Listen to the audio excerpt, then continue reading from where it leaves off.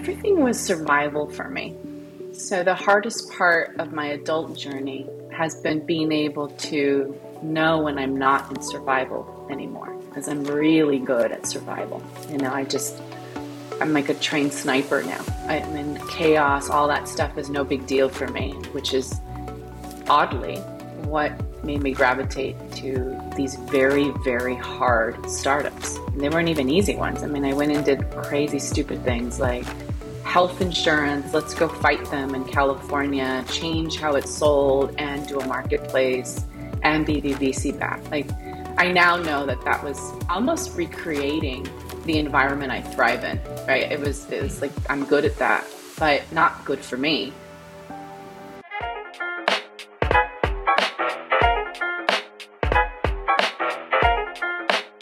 Hey, I'm David Eliku, and this is The Knowledge, a podcast for anyone obsessed with learning more and living better. In every episode, I speak with successful people from a variety of backgrounds to unpack everything they've learned about navigating the world around us. This week, I was speaking with Christine Carillo, who's a executive coach for early stage CEOs and also the founder of the 20-Hour CEO. And Christine has quite recently just become one of my favorite people just through her sheer force of authenticity. And it's incredible, even within the first 10 minutes of this episode, we dug so deep into her background and early childhood experiences, and I think we both shared and traded experiences that shaped our trajectory and approach to the world. And Christine laid out the incredible story of being able to build 3 businesses that have generated over $200 million in revenue, which is incredible by itself, but then also her experience with being burnt out and needing to take a step back and reevaluating her work-life balance. And I think even for myself, I was able to learn so much just from my conversation with her about how to build and effectively manage small and scaling teams, hiring remotely. There's so much that is packed into this episode, and I think you are really going to love it. You can get the full show notes, transcript, and also read my newsletter at theknowledge.io. And you can find Christine on Twitter at Christine Carillo. If you love this episode, please engage with it, subscribe, share it with a friend, and most importantly, please don't forget to leave a review, because it helps us tremendously to grow the show and reach other people just like you. Obviously, in preparing for this conversation, I was looking at a bunch of your stuff and your website, a lot of the things that you've talked about in the past. And I saw a great tweet that you had, and I just thought it was an excellent, let me get it. I'll read it for you. So you were talking about your background, and you were saying that you came from a food stamp household. You were the head of your family at 14 with side hustles to avoid eviction, living in drug-infested projects. And now you've built 3 successful businesses. You've been married for 26 years. You sent both of your kids to private school and college. And you were talking about how you broke the cycle. And what I love about this tweet is specifically, this is kind of your hero's journey. I don't know if you're familiar with Joseph Campbell's monomyth, but the hero's journey is essentially just the trajectory of the hero's life. And I know I'm describing you as a hero, but the point is, I think it sets a great trajectory that I'd love to talk through. So maybe we could start from like your early background and your upbringing and what that was like, and then we can talk through the process of breaking the cycle for you. Yeah, sure. It's funny to refer to it as a hero's journey. So I grew up in LA. My mom had me when she was very young. She was 16, and my father was very violent, an alcoholic, and they divorced probably when I was maybe 9. And by the time I was 14, I ended up, between 10 and 14, we moved into the hood. The real hood, deep, deep hood, where you see people walking by with eyes of wild desperation, and, moms are willing to turn tricks to feed their kids. It was a really rough area to grow up in. And my mom was severely depressed at the time as well. And so when I was 14, I came home one day and found her in the same spot that, when I had left, and she had soiled herself and had a blank stare. There was saliva dripping down her mouth, evidence of another drug overdose. And that was the day I was promoted to head of my household. And so at 14, I took on the responsibilities, both financial and emotional, to support my mom, and my 4 siblings, in addition to me. So between 14 and 19, I was just overfilled with everything I needed to do to, I went to school before school started. I had to drop off my sisters and brothers at daycare, wherever we could get them. I had to have multiple jobs to pay the rent and clean and all of those things. So by 19, I was functioning like a proper 40-year-old. And from there, I ended up, I guess it's something I never thought I would do, but at 19, I ended up meeting my husband, who was a street artist, and he was 25 at the time. We ended up getting married. We've been married since. It's been amazing. And since that time, I think, for me, one of the things I didn't realize until now, I guess, growing up, I never had any money, and I was always in survival mode. So I leveraged time. That's all I had. So I'd maximize my time as much as I could. I was reading whenever I could, learning different things, whatnot. And as as my career sort of flourished, I ended up doing the same thing. And I, like many of us, started out at the very bottom. I was a project manager, and then I had studied and become a software engineer, and then become a software engineer, and kind of just kept getting better at my job. The downfall with that I learned, over the last maybe 7 years, 8 years, was that I was getting better at my job and saving time. One thing was I needed to be validated. I grew up in an area where people looked at me funny when I walked into a store. So at work, I didn't work with people who looked like me, very rarely.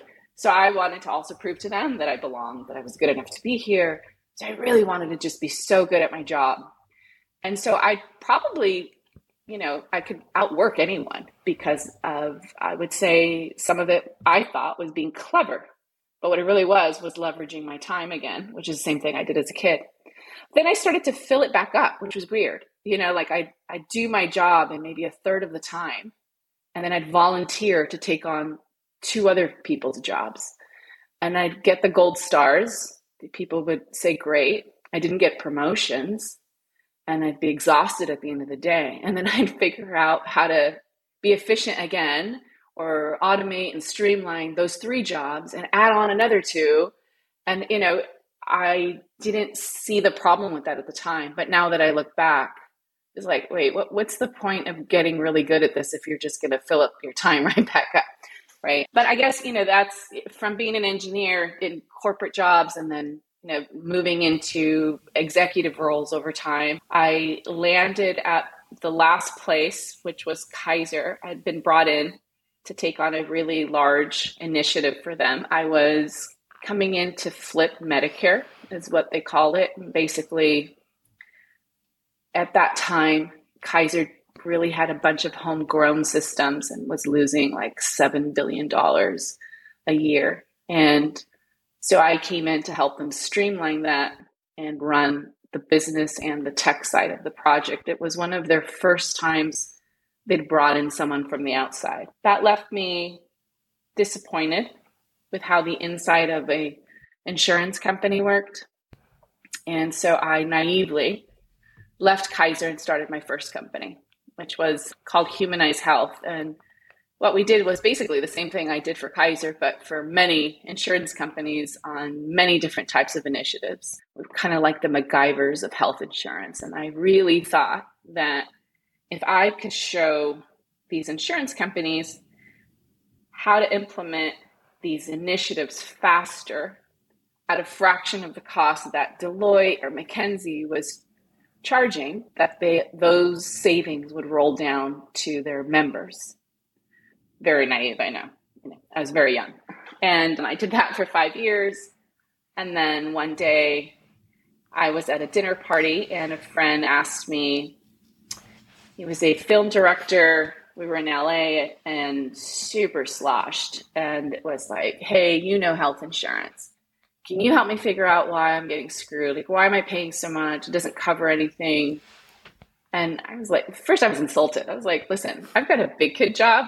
I don't know about your insurance problems, but the more he pestered me about it, I started to look into it and thought, wow, this is kind of crazy. I mean, this guy can sit here and complain about it over dinner, but doesn't really need to take action. He can afford to blow $3,000 a month on just like, I don't know why it's not adding up kind of thing. But, the majority of the world doesn't work that way. And so I started to look into why was he getting screwed? He had the best insurance there was through the Producers Guild. And then it was very simple. It was like, wow, he just never really looked at what he needed and what was offered and what was covered. And there was a lot of math involved, and no one's going to do that. And no one's going to take the time to understand all the different options you have, or you don't even know you have those options. So I ended up spending about 2 weeks on an algorithm in Microsoft Access at the time and built out my second company, which was a consumer marketplace that helped people get the best health insurance and know the value and the price of it ahead of time. I ran that for 5 years, almost 6 maybe. And then it was VC backed. I raised 30 million in capital. It was all the things that, I was asked to be as part of the tech industry, I guess. I started my current company right now, or one of the ones I run now, is called Butler Health, which is a mental health platform that matches people with therapists based on the dating app algorithm. And that company I've ran for close to 3 years, and I'm now hiring a CEO for it. And I think that brings me to where I am now. I run other companies as well, but this is sort of like how I've come to here. Awesome. I'm so glad that I gave you the breadth to go through all of that, because there's so many threads that I want to pull on and so many places that I'd love to dig in and ask further questions. I'm thinking maybe even going back right to the start. I know you were talking about your early background, and I think first of all, it's really touching to hear about everything that you have gone through. And I'm really interested to know, because as I'm sure you can imagine, having come from where you've come from and having been where you've been, not everyone makes it out of that kind of situation. And not everyone is put in a situation where they need to be uber resilient and is able to rise to meet that challenge. And not only is able to do that, but is able to carry the burden of managing a household, particularly at a young age, and being able to take care of siblings and being able to take care of your family and keeping your family in a home and doing all of those things. So I'd love to know, maybe first, what did you need to tell yourself? Was there some kind of internal narrative? What had to change in your mindset, perhaps, to be able to deal with that additional responsibility? Yeah, I think, I guess growing up seeing, there was a hell I lived inside my house, right? My dad came home and was incredibly violent with anybody and everybody.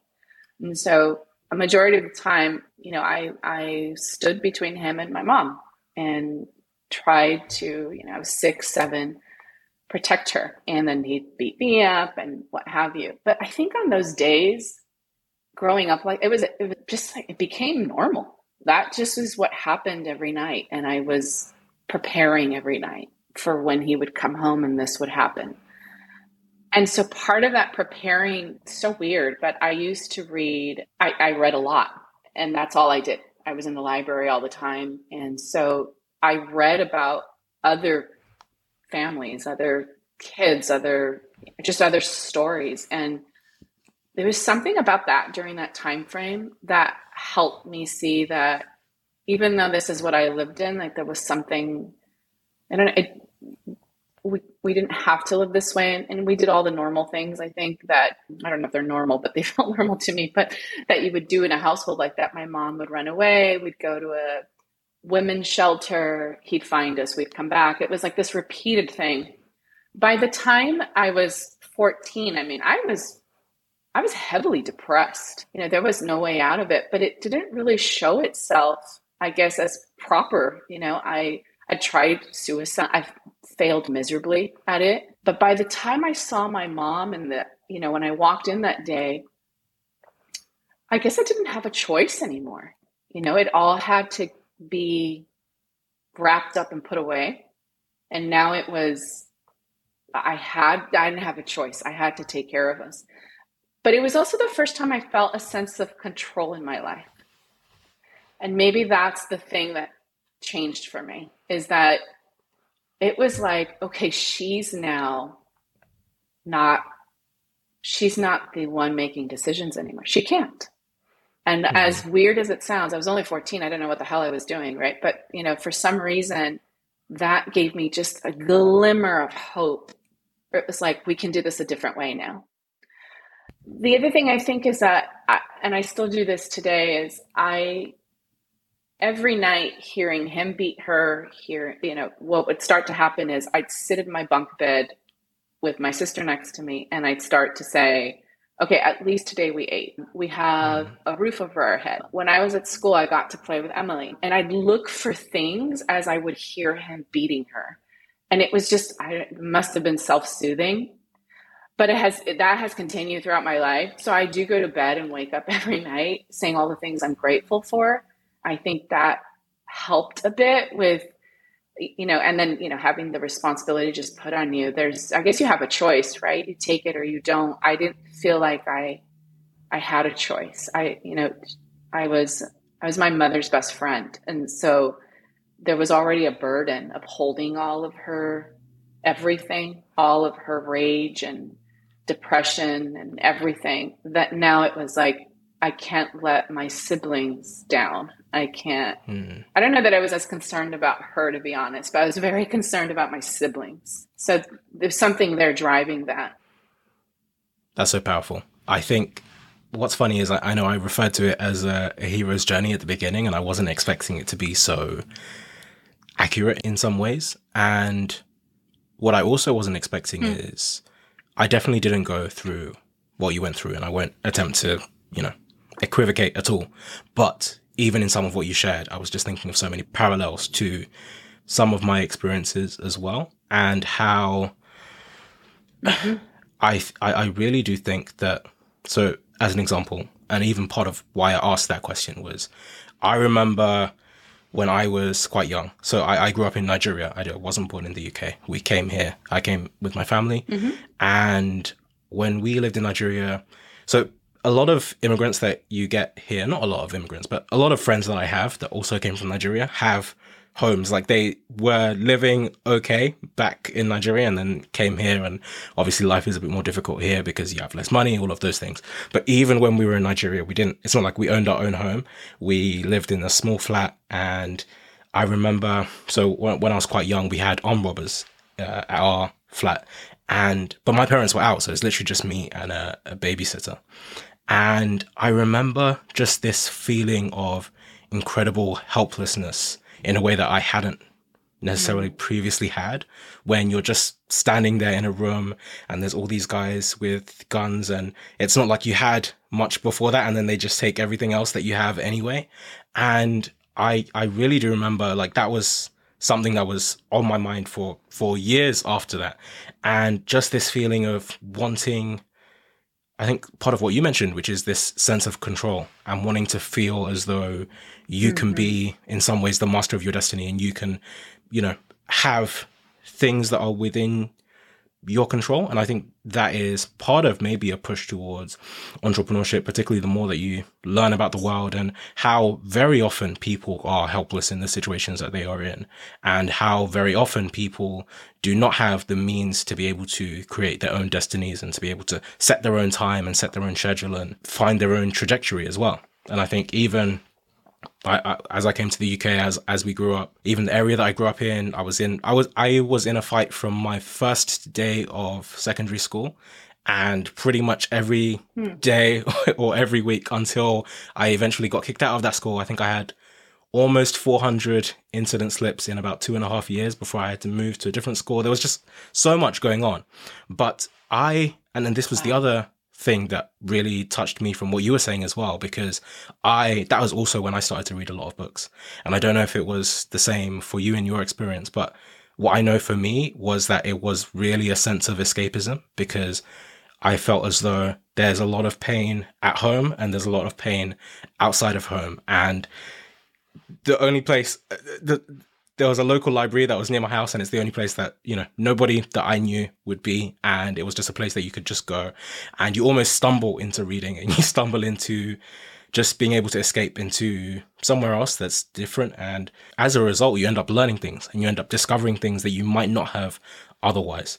And I know I've been rambling and monologuing at you for a while, but this will link to my next question maybe, which is, so I know that you went through all of that and then you're starting to build your career. But even from those early years, I know that particularly people from minority backgrounds and people that are, underestimated or under-resourced don't always see examples of what success can look like. And I'm wondering for you, did you have an idea of what you wanted to be as you were studying, and also as you were starting the early years of your career? Did you already have it in mind that this is where I want to get to, this is what I want to be? Or were you very much figuring it out as you went along? Everything was survival for me. So the hardest part of my adult journey has been being able to know when I'm not in survival anymore, because I'm really good at survival. I'm like a trained sniper now. I mean, chaos, all that stuff is no big deal for me, which is oddly what made me gravitate to these very, very hard startups. And they weren't even easy ones. I mean, I went and did crazy, stupid things like health insurance. Let's go fight them in California, change how it's sold, and do a marketplace and be VC backed. Like, I now know that was almost recreating the environment I thrive in, right? It was like, I'm good at that, but not good for me. So when for me, what felt like success was actually being a writer, but it also felt like something I could never do. When I was a kid, that's all I wanted to do, was to be a writer. From where I grew up, no one wanted to be a writer, number one. But number two, if you did, it was one of those things, like similar to my husband who's an artist, where you were looked at like, well, you're never going to have any money. And because I grew up so poor, my goal was survival of not just me, but my siblings. And then, I had my mom I had to still take care of. So I was looking for, how can I support myself and all these people? That was like the first sort of things that were always in my head. I don't know that I was thinking of success back then. It was so survival focused that I didn't really, kind of come into play. I feel like my 20s, I was married and I have 2 kids, right? And that was when I had my kids, I think was the time where I decided to let go of the survival mechanism, because everything was fine. And then was the time I started to look at what do I want out of this? Like, wait, what can I build? What do I want? And so I didn't really have role models, I guess, other than what I read in, or I didn't know people who were successful. But we did this crazy thing where, in LA, it's hard to send your kids to public school. I went to them and they're awful. So anyone sends them to private school, and it's ridiculous. There's so many private schools in LA. It's ridiculous, right? So we lived in an area called Pasadena, California, where there's just so many there. And so everything we did in the beginning was giving up for us to send them to private school. And that actually was my first glimpse at a different world. And I mean, you can argue I was still a kid myself, right? I mean, I was in my mid-20s now at these private schools, and I'm meeting people that are in their late 30s, mid 30s, they're film directors, they run ad agencies, jobs I'd never heard of. And I'm a software engineer, but these times I'm still working. And I think in the early years, I don't remember a lot of people. There were small shops, they weren't like these big companies, I think, that were where I could look at people and say, oh, I want to do that. But these people gave me a different way to look at things. It was, strange to see how their parents helped them and just their jobs. So I think that kind of taught me, well, I guess the other thing was they were always there after school. Always there after school. And I thought, how the hell are you doing that? I'm working my ass off. Like, how are you here after school or lounging for coffee in the morning?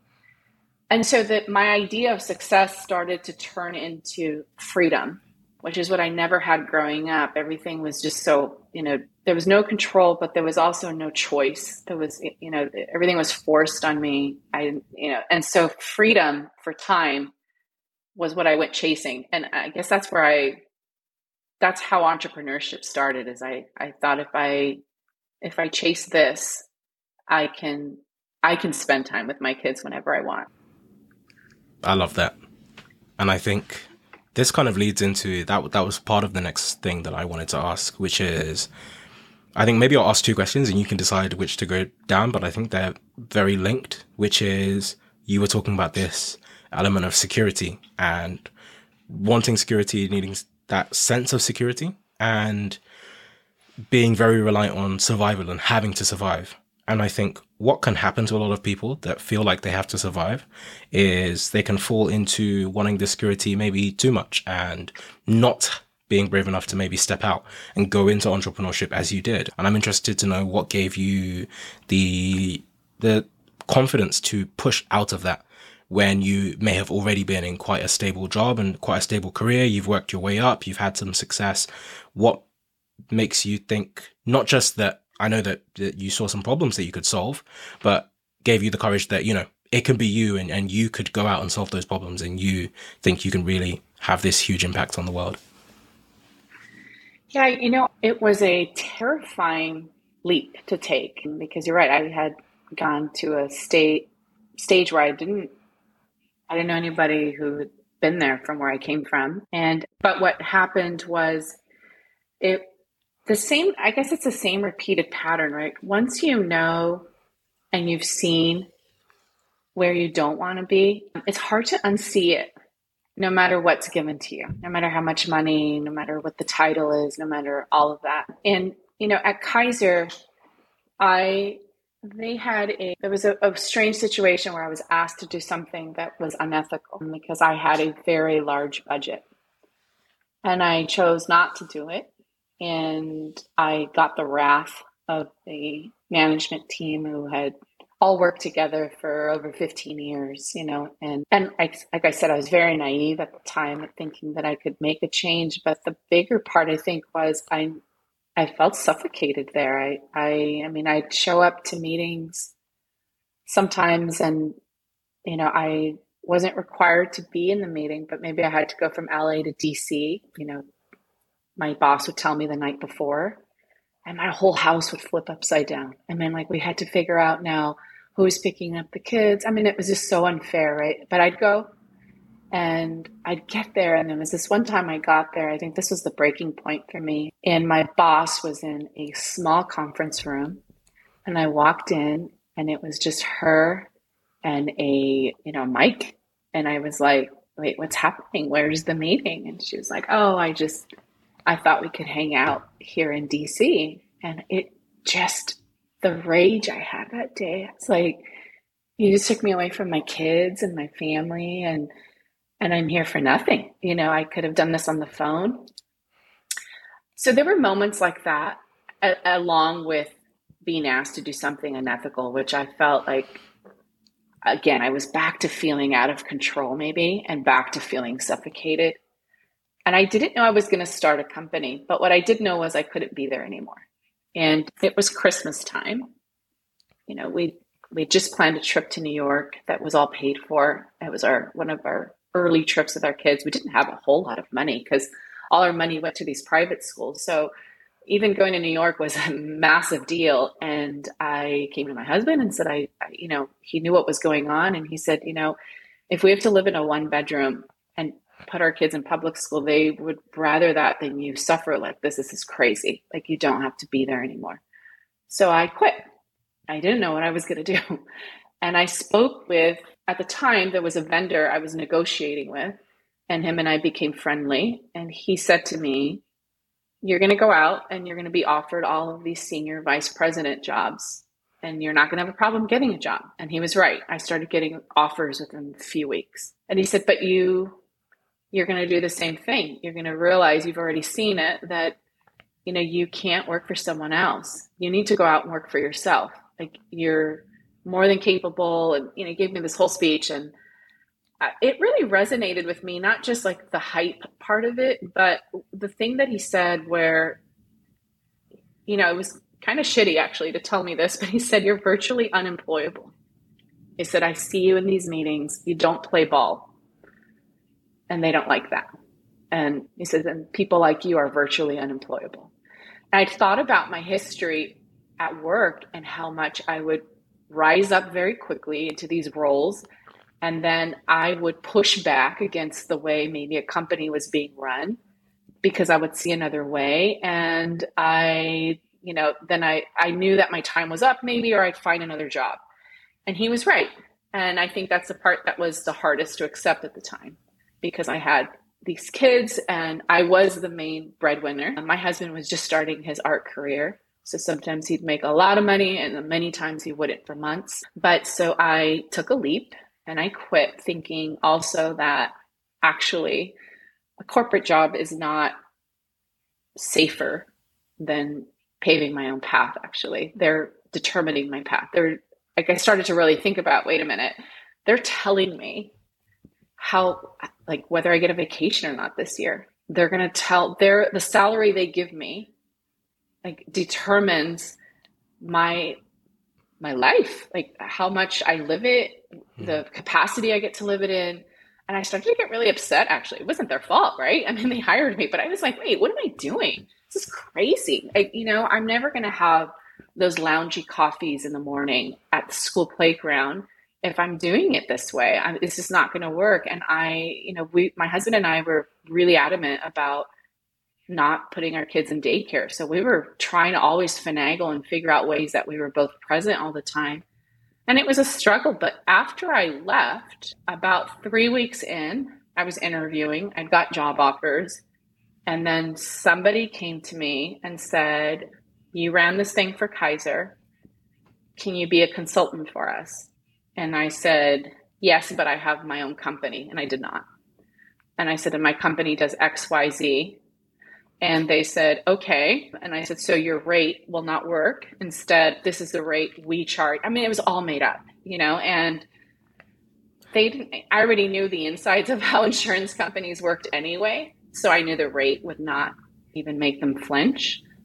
And they hired me, and it was the first one. And I just kind of went, took a leap and sort of went for it. I don't know that it was confidence in myself more than that really wanting freedom. It's like I was maxing out at how much I could make in a day. And that was starting to frustrate me. I was like, this is my max now. And it was my max because I couldn't even do a side hustle, because as an executive, you're working like a beast. It's awful, and I've got kids at home. So it's like, I've got to find another way. This is not going to. Absolutely. And I think it very much comes back to control, which is what you touched on earlier. It's this idea that, you can build your dream for yourself, or you can outsource it to a company that you hope will build it for you. But ultimately, they are building what suits them. And they are going to build this life for you that is, serves their needs and serves the company's needs. And so if they want you to go to DC, if they want you to come here, if they want you to go there, you will be at their whim in exchange for a certain amount of money, which can buy you a certain lifestyle, but it doesn't buy you freedom and it doesn't buy you control, ultimately. That's right. And so now you start your first business. And obviously I know right now you're very much this champion of having a healthy sense of productivity, at least for your own lifestyle. You have the 20-hour CEO thing.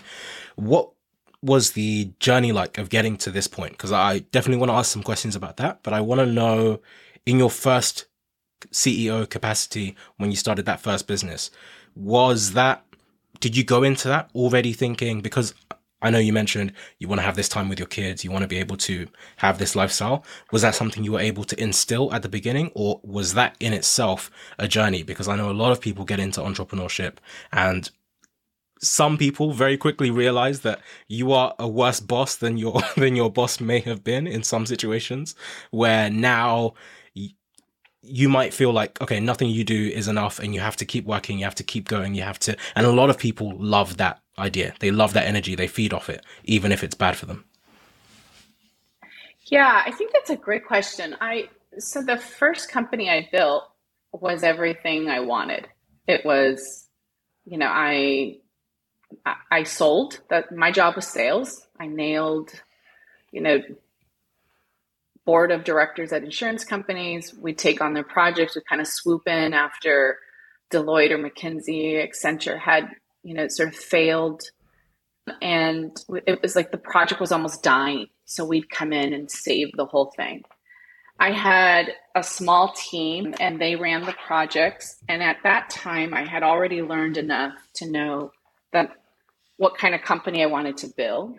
I had seen people, at previous jobs where there was one woman who got cancer, and I remember how hard they made it for her to have cancer. I remember thinking that was crazy. Like, though she can't take time off. She was worried about losing her job, which then would lose her insurance. And I just remember that was a big deal for me. I don't know why it stuck with me so much, but I didn't want anyone who worked for me to have to worry about those things. So it was my first time outsourcing. So I started with a group of 5 people that I had worked with, and then I hired people offshore to help them. So basically, my team was supposed to be fresh. They were to go into these exec meetings to only problem solve and lead meetings, not update project plans, not take notes, not any of that. Offshore people would do that. So my whole job was sales, and it was also in a industry that I didn't love selling to. I didn't love going into these meetings with these individuals. They weren't the kind of people that gave me energy. And so I was bored. But it was the first time in my life I got to be bored. I took full summers off. I made a ridiculous amount of money. I spent enormous times with my kids and all the things that I wanted. I just wasn't intellectually stimulated. So the company wasn't difficult to build. I think consulting companies are pretty easy to build. The second company, however, really fucked with me because it brought me all of my past kind of came full stop in front of me, needing to be validated, right? Needing to feel worthy. All those things came into fruition at my second company because I was out of my depth. I didn't come from the Silicon Valley world. I went into Techstars. It was very difficult. I was 39 with kids and a husband, and everybody else was 23, 24. I was in health insurance. They were in VR and all the sexy, cool stuff, right? So all of that was a challenge for me. And so I wanted to prove to them, Techstars, the investors who came in, everybody, that I was good enough for you to invest in me, that I wasn't going to be your lost bet. And that wasn't healthy because I grew that company at a explosive rate. And as I was growing it, I felt it was part of my identity, which was awful.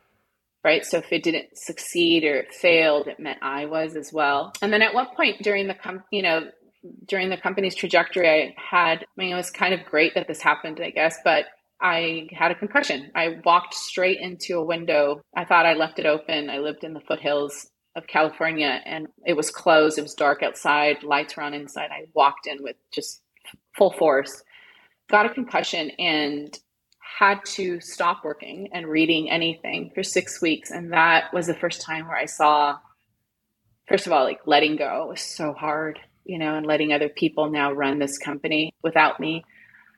But then the other part was like, I realized I had shame all of a sudden that I couldn't work as hard as I was working. I wasn't keeping up with what I was supposed to, whatever I had drank the Kool-Aid on. Then I came back to work and realized I couldn't work. I not the way I was before. I had these crazy migraines that would come in and take over. I couldn't be in back-to-back meetings anymore. So a couple of things happened to me. I wasn't fun to work for. because I had internal pressure, shame of not being able to work as hard. I was also feeling a lot of pressure. The faster we grew, the more pressure we got from VCs. And that started to feel like I didn't have control again. They were trying to navigate me to build the company in a different way than I wanted to. And so there was a lot of back and forth around that. And I, so one of the things that made that company explode was my ability to leverage time and, automate everything and all that stuff. And we were so scrappy and we got it to grow, but it was not the right environment for me. It was, I don't work well with, I guess being pressured to have to do something that I don't feel I should do. And so all that started to build up over time. And then this third company that I built was like a hybrid. So this third one, when I was starting it, a lot of the VCs I had before wanted to invest in this one, and I almost did it. And then I rethought it and instead took a little bit of angel money from friends and peers, and then bootstrapped with the rest of it and kind of did what I wanted to do with the tech company, or kind of how we started it, where I got to profitability really fast, very lean, small team. And then, just sort of built it that way, which was the perfect balance for me. I think the first one was, I think the thing is, like, I thought growth was revenue growth, and VCs don't want that. VCs want headcount growth, market, it's a whole different ballgame. And I just didn't know the game, which was sort of where I ended up. I don't know if I answered your question or I went somewhere else, but I'll pause there. No, you did. Yeah, you did. And funnily enough, even that last part that you mentioned, it very much resonates, because I was just talking with some founder friends of mine recently, and we saw there was a story about this company. I won't mention it, but you've probably seen them. And I think they had grown. I mean, they were big on social media wise and putting a lot of focus into growing the brand and trying to not so much get customers, but just trying to grow like the image of the brand. And their headcount had swelled to like 500 people. And, they're getting loads of money thrown in from VCs and all of this. And I mean, it's starting to crumble now, but apparently they only had like 600K in the bank. Like, they were not actually making revenue because they didn't really have the customer base on the other side of it. But apparently investors don't always care about that. Investors primarily want a business that kind of looks and feels like it's growing, and you're hiring all these people and you're doing all this stuff, but the real business fundamentals aren't always there. That's right. I think that's confusing. Like, I wish there was, you'd think I'd go into Techstars and that's what they'd tell you, right? Like, hey, like, if you come in here, this is what it means to be VC backed. Right? I wish we talked about that more, because I understand now their game, right? I was very fortunate to have a CEO coach. His name was Jerry Colonna from Reboot while I was running my last company, Joni. And I remember one conversation we had, I was just seething from a board meeting. And I was like, these guys are so condescending. They're questioning my competence. And all of a sudden I'm being told if I'm going to raise a $50 million round, I need to look like a $50 million company. And now I have to hire 9 C-levels. And I didn't want to. I didn't think I needed that. And on top of that, I had to grow the company from 40 to about 150, 160 people in a very short amount of time. And I just, to me, it felt like such a waste, to do that. Like, we didn't need that. And I pushed. And, you're a founder. And so these people have done this for a long time. So there was a point in time where I just thought to myself, maybe I don't know, maybe they're right. Maybe they're chuckling when they're saying this in the meeting with me. Like, I'm such an idiot that I don't know this. So maybe they're right. So I'm talking to my coach about this, and he says, which was so good to have someone like that, because he sort of makes sure I don't feel crazy, right? Like, he'll call you out when you're being, this is not okay. And then at other times where he's like, nope, you're right. You've assessed it correctly. And he had said to me, he said, the problem you have is you don't think like a VC. I thought, what? He said, you think like a founder, which is okay when you don't have VC money, but you have a lot of VC money and you're about to raise $50 million. You have to learn to think like a VC. It was the first time I'd really thought about that, and it's like, I've never even really understood the VC game. And now you're telling me I have to think like a VC. And so I did. I spent the next 6 months really putting myself in their shoes and understanding at the end that this was, they're a marketing machine and they have to be able to get these great deals for their LPs. And, and so, yeah, of course, the grow at all costs and all of this is, they have many companies. We only have one.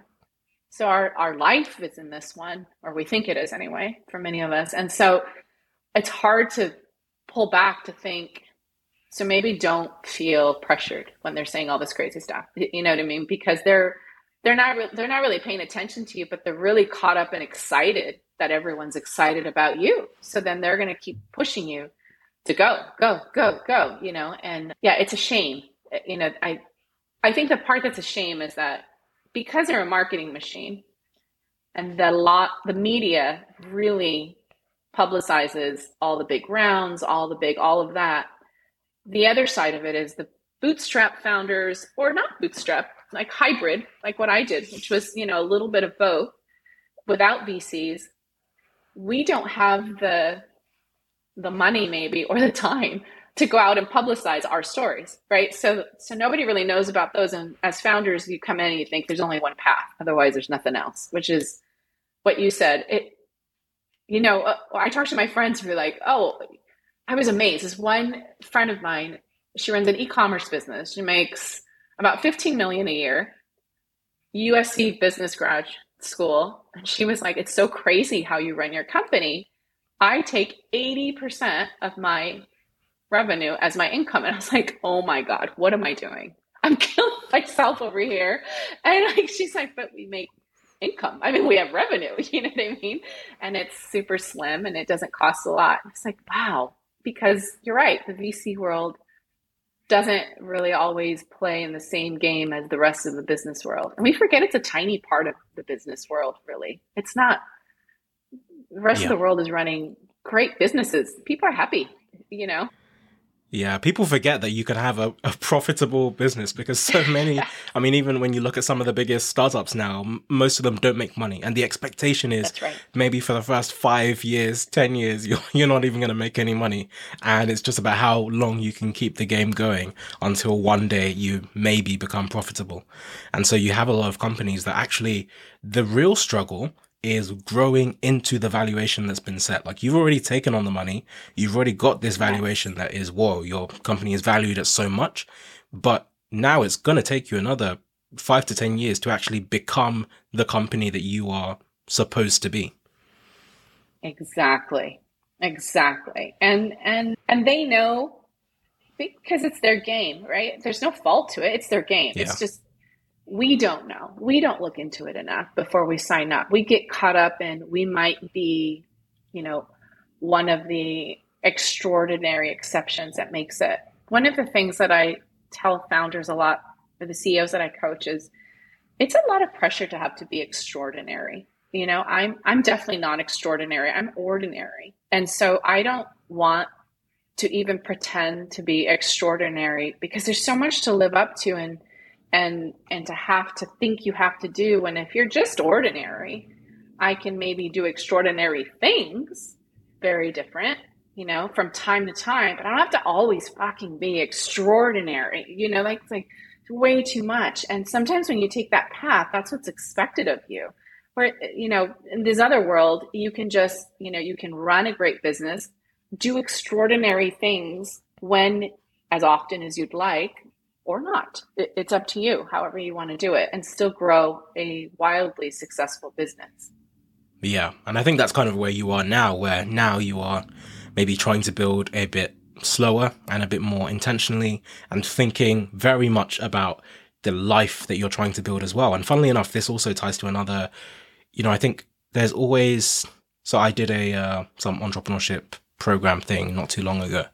And right at the beginning, they're making this distinction between, are you trying to run a lifestyle business or are you trying to run a proper business? And the impetus being that running a proper business and being a proper entrepreneur is very much about going in this direction of scaling up and scaling rapidly. And if you're just trying to run a lifestyle business, that is just, like the poor man's, you're like a dentist or something. But I don't think it's necessarily that way. And I know that maybe there's different scales of lifestyle businesses, and it's not necessarily that you're just running a small, like a tiny SaaS company, but also, I mean, there's no shame in that. And you have people that run solo businesses or businesses with small teams that make millions a year.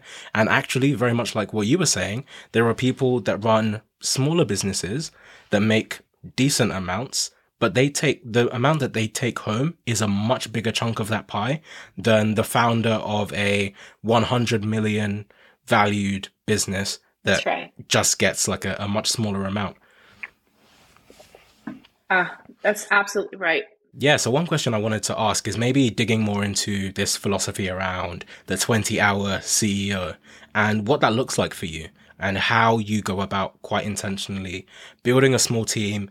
Also, particularly as an aside, I know that you talk about your team being distributed, like completely remote and not necessarily all being in the same location. So I'd love to know maybe a bit more about that as well.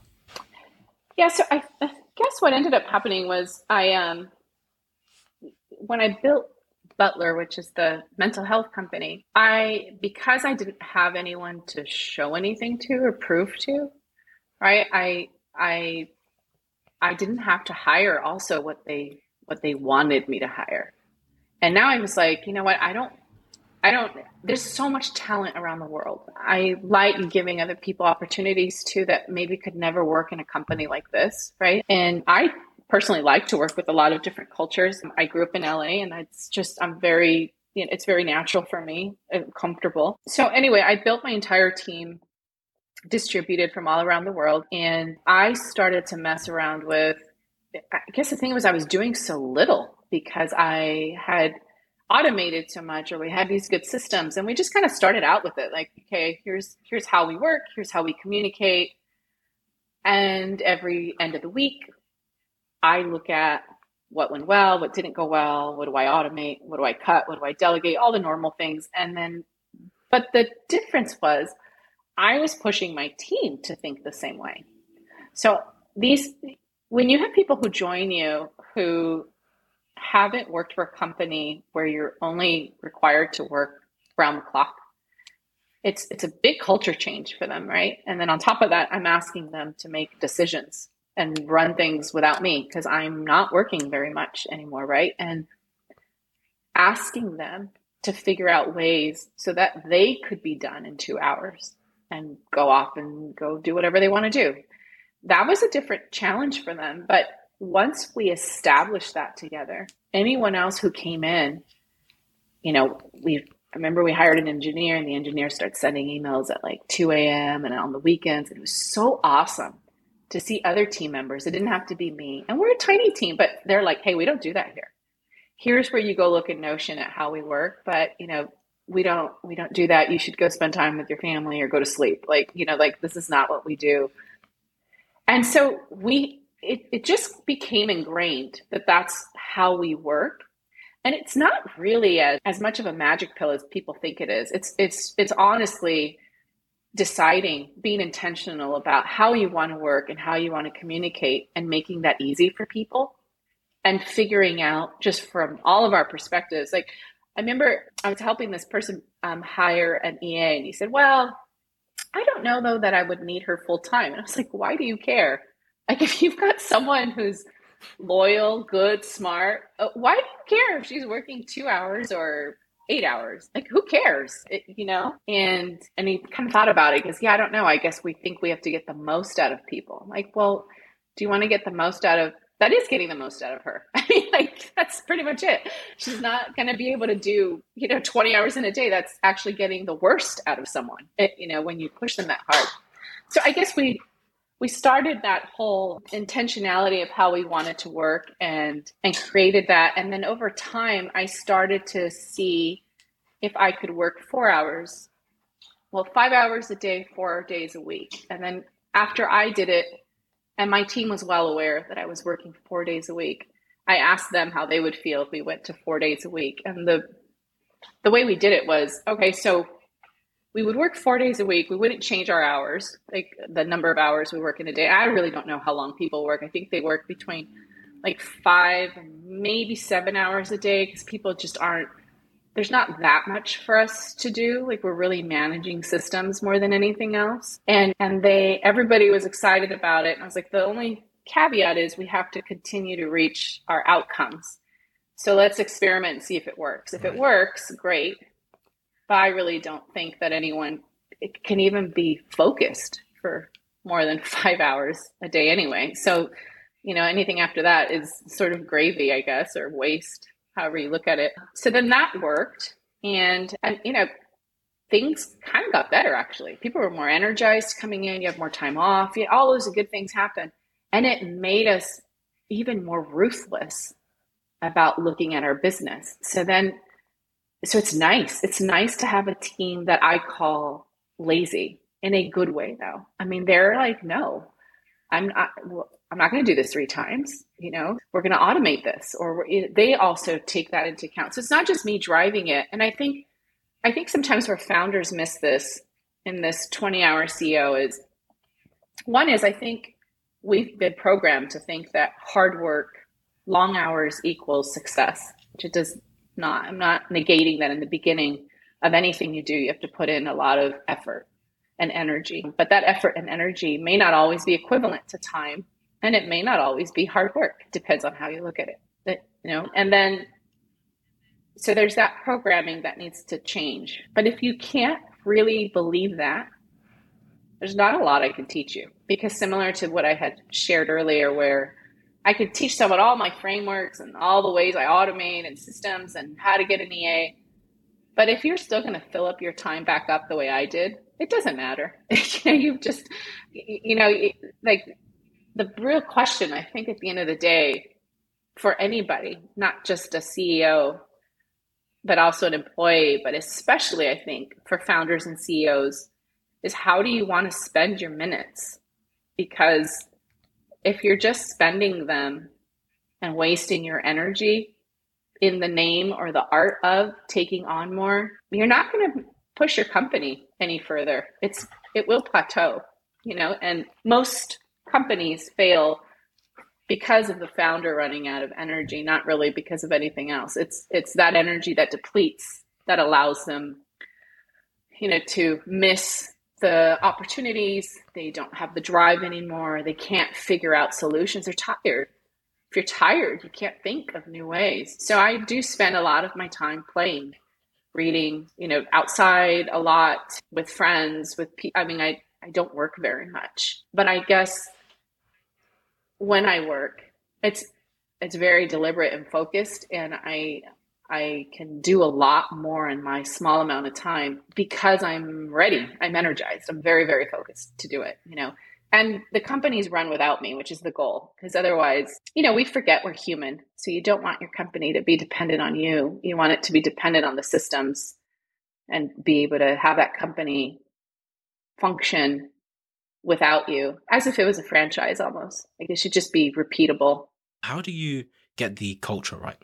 Particularly when I think there's layers of things here. So one, particularly from what you're describing, it's, you're running high on trust, you're running high on autonomy, you're having less hours, and lots of companies are having to deal with this now to some extent with the pandemic and everything, where people are suddenly having to realize that you're going to have to trust people. They're going to be working at home.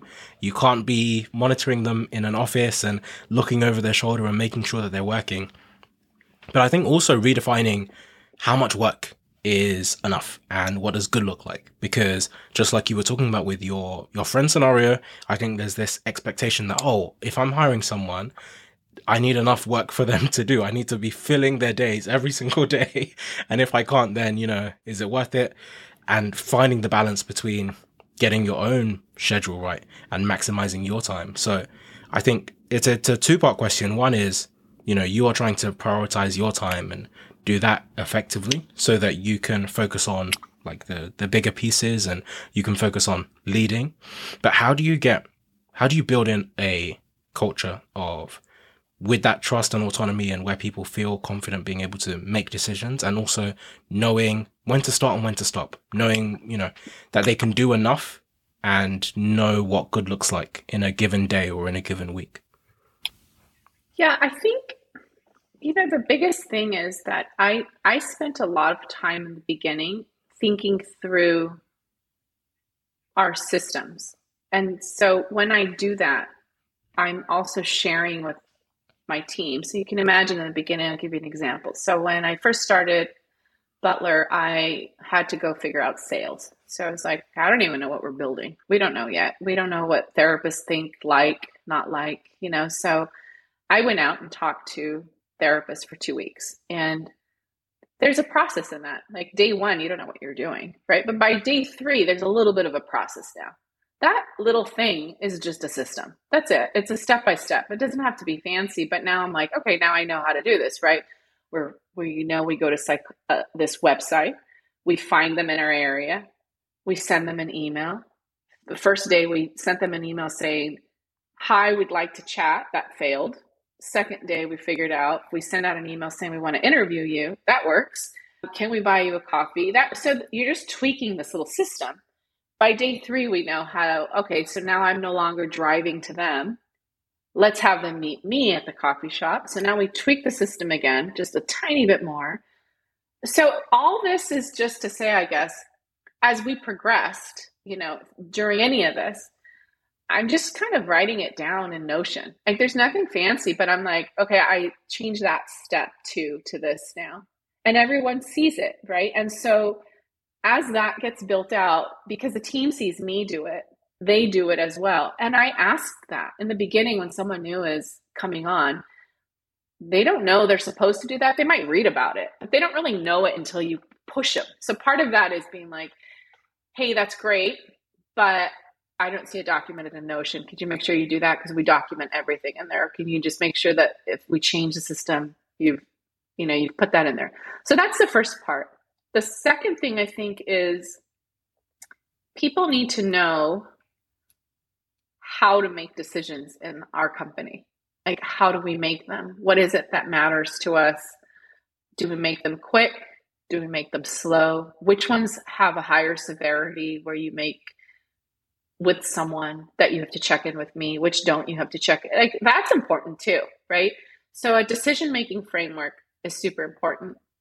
And then I think the third thing is having I talk about systems a lot because I think that is really what is usually missing in any company is just being, and I don't think you have to systematize every single thing, but anything you do more than once or twice, you definitely should. And so the other thing is an operational framework. So basically a simple way in one platform or as few as you can get where everybody's working out of that.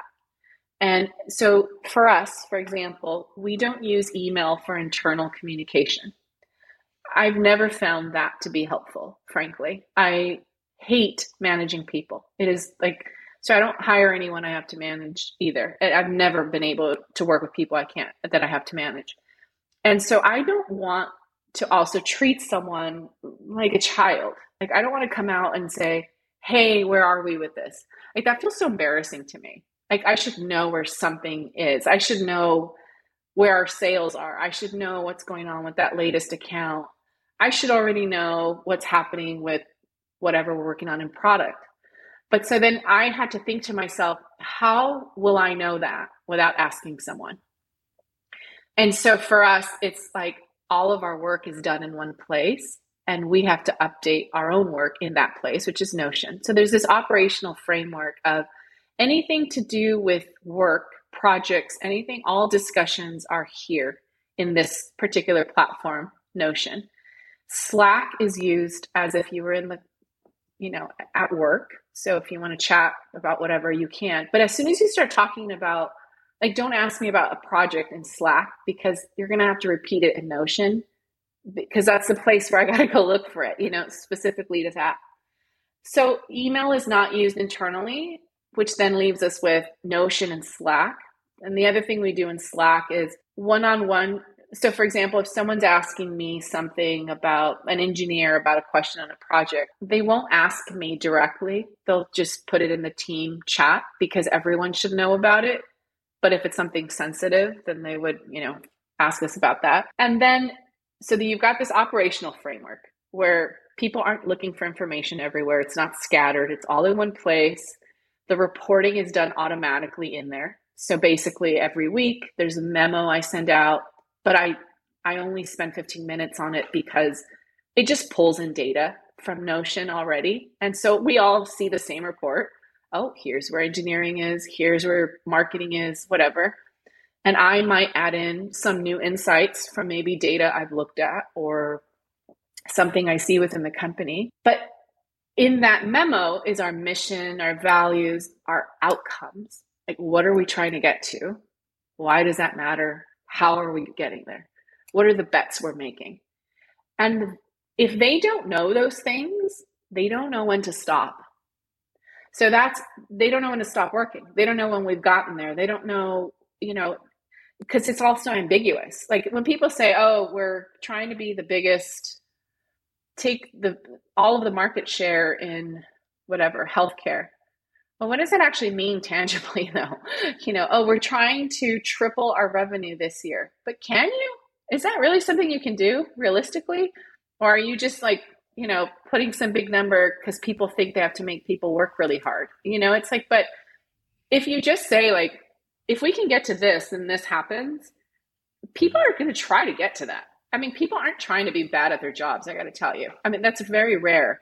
They usually suck at their jobs when their managers and their bosses suck and the environment sucks. I mean, then I always think you got to look at yourself before you look at what they're doing. If they're not motivated, there's some reason that goal is not aligning. What they want, what you want.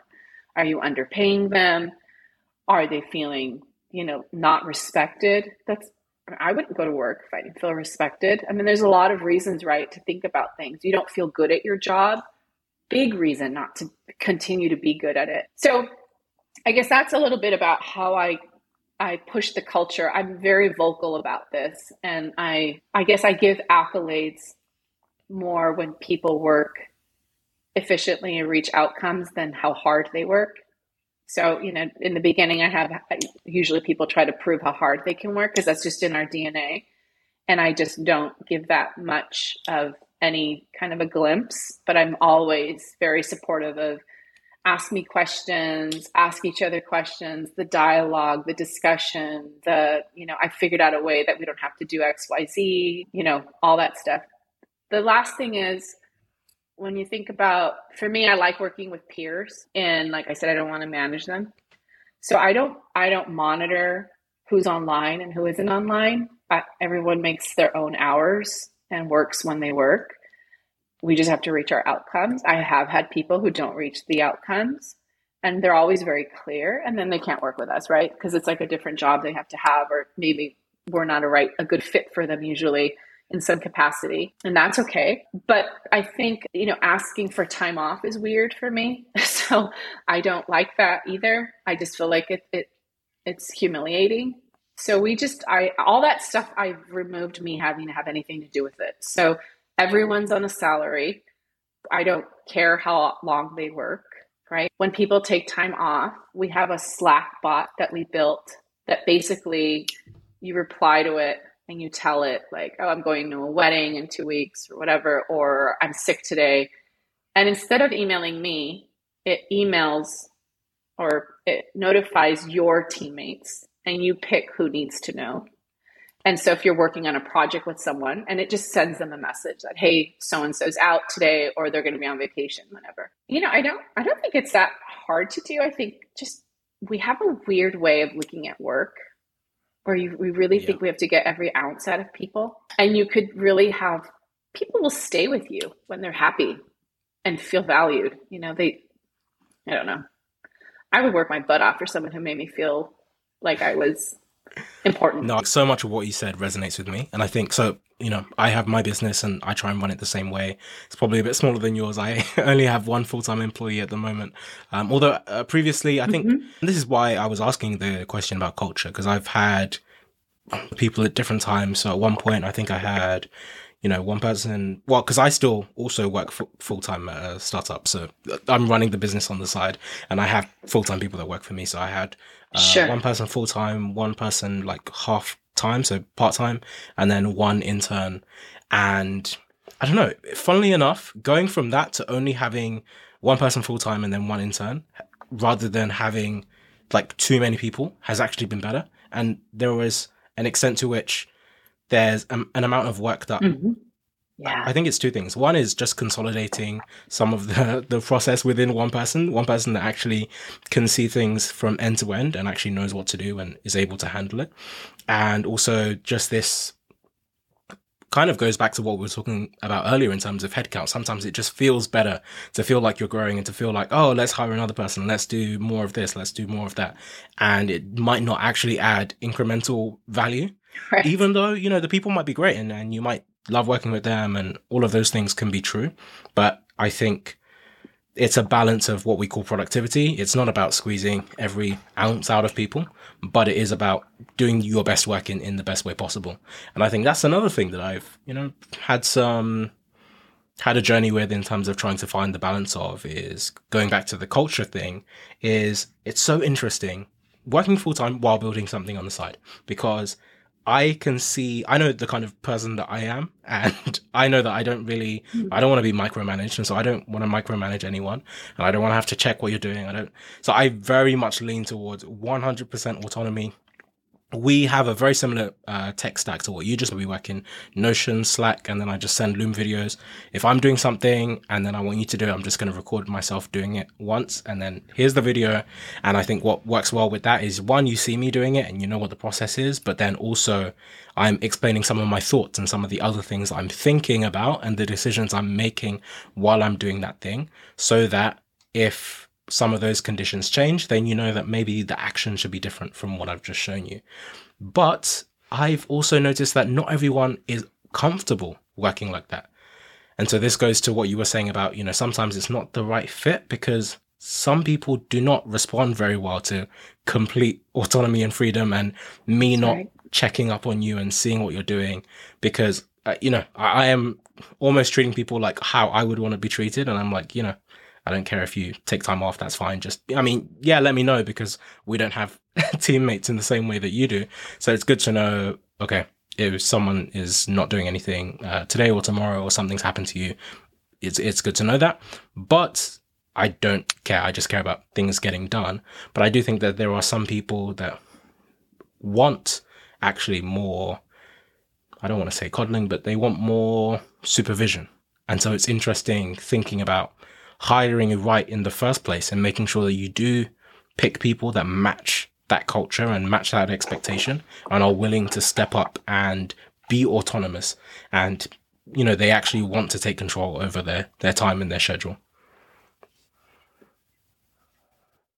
Yeah, and I've also seen.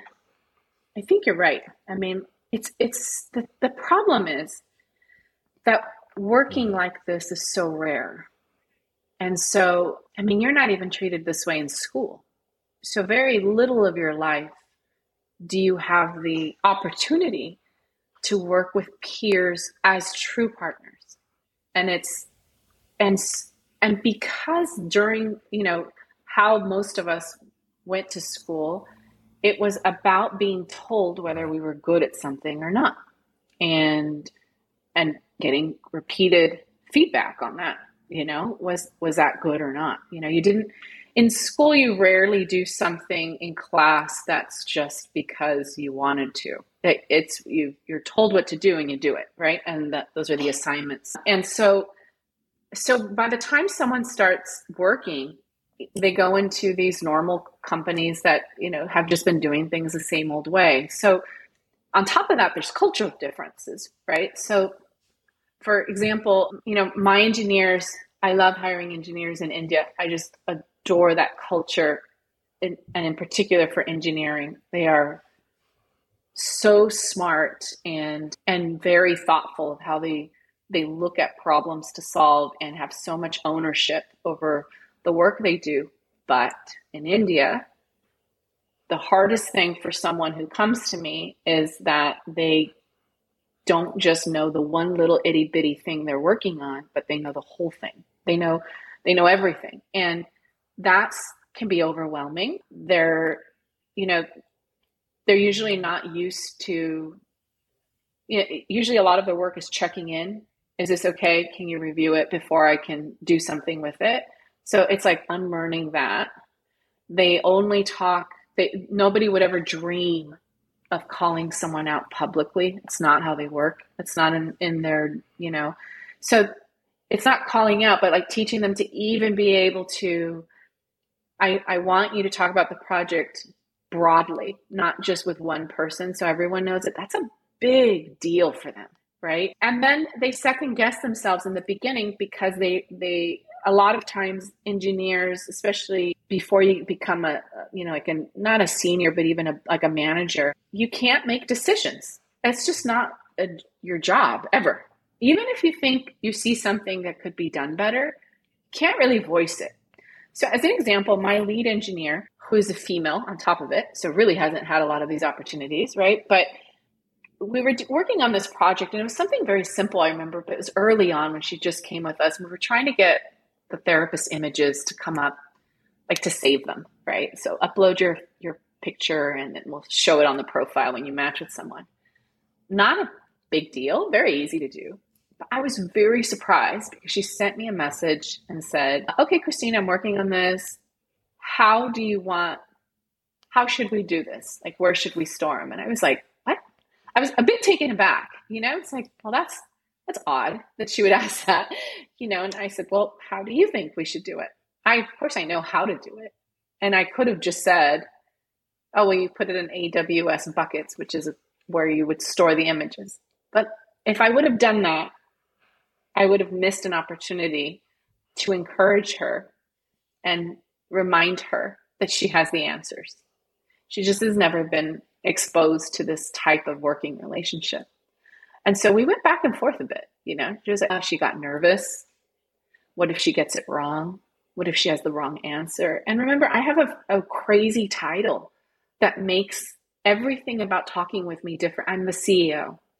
No matter what, I can't remove that fucking title. And so people are immediately intimidated by that. They might second guess themselves just because of my stupid title, right? So I have to be very aware of that. And so I'm trying to really make sure people feel it's not like you should feel so comfortable with me that you can feel anything. Like, that's kind of bullshit. I want you to remember to tap into you because that's why I hired you, because you're so smart and you know what to do and you really don't need me. All I have to do is keep money in the bank. Everything else, you don't need me. I'm just an employee here. I don't really know that much. And I think when I talk to them with that and keep encouraging and reminding them, that's the bit I think that makes someone start to really grow. And the problem with that, though, is what I shared before. Once you see it, you can't unsee it. So once you see working in that way, it's hard to unsee it and go work somewhere else. And so I get what you're saying. There's people who don't know, most people don't know how to do this, this way because they've never had the opportunity. So you get a chance to decide if there's someone that you can help them, get comfortable with this. I have someone that came to work for me that was like, I get anxious quickly and I need to know that I'm doing well at my job. It's like, okay, got it, noted. I don't have time to manage you, but I certainly can make time to remind you when you're doing well. So not a big deal, right? So I note those things. And if that's what you need until you start to feel that inside of you, it's not going to take that much of me to do that. I invest a lot in people and I want to do that. Even if they leave, I don't think that's a bad thing. I think I still want, the biggest joy is investing in people or the small things you do. Like, I don't know. You always have these revenue goals and they always get bigger. It's all bullshit. Do you know what I mean? At the end of the day, it's really where we spend our time and with who. I make a good living. It's great. I'm fortunate I get freedom to work on what I want to work on. But I also feel that's the same with people who work for me. They can work anywhere. So how do I make it so that they can also have at least a sense of freedom too, where this feels like they intentionally want to be here, not they have to. And even if you have to and you don't really want to be here, can I make it so you feel like a respected adult that feels valued because you're putting that in, and so how can I meet you halfway there? If it really doesn't work, it doesn't work. But I love investing in people and figuring out ways that as a community together, we can live a life of good work that fills us up with good people that fill us up, but knowing that this is not our take priority over our life. We have a whole other life we're all trying to live and stay above water on. You know what I mean? Work is, I love it when I love it, but then there's times where I can't do it, which is why, I have to reduce how much I work. If my son was recently ill and I felt so lucky that I took 4 months off. Like nothing suffered other than the clients I coach. I couldn't coach clients and I wanted to just be with him and help him through what he was going through. My businesses ran without me. I didn't have to do anything there, but the coaching had to stop. But who cares? I'm not going to get another opportunity to be there for my son. That's it right there. Nothing else really matters in the end, right? So, but I think that's the same for anyone who works for us. I want to make sure that they're doing what they need to do with their parents, their siblings, their friends, their whatever it is, otherwise there's just kind of no point to this whole game, sort of lose the plot. Thank you so much for tuning in. Please do stay tuned for more. Don't forget to rate, review, and subscribe. It really helps the podcast. And follow me on Twitter. Feel free to shoot me any thoughts. See you next time.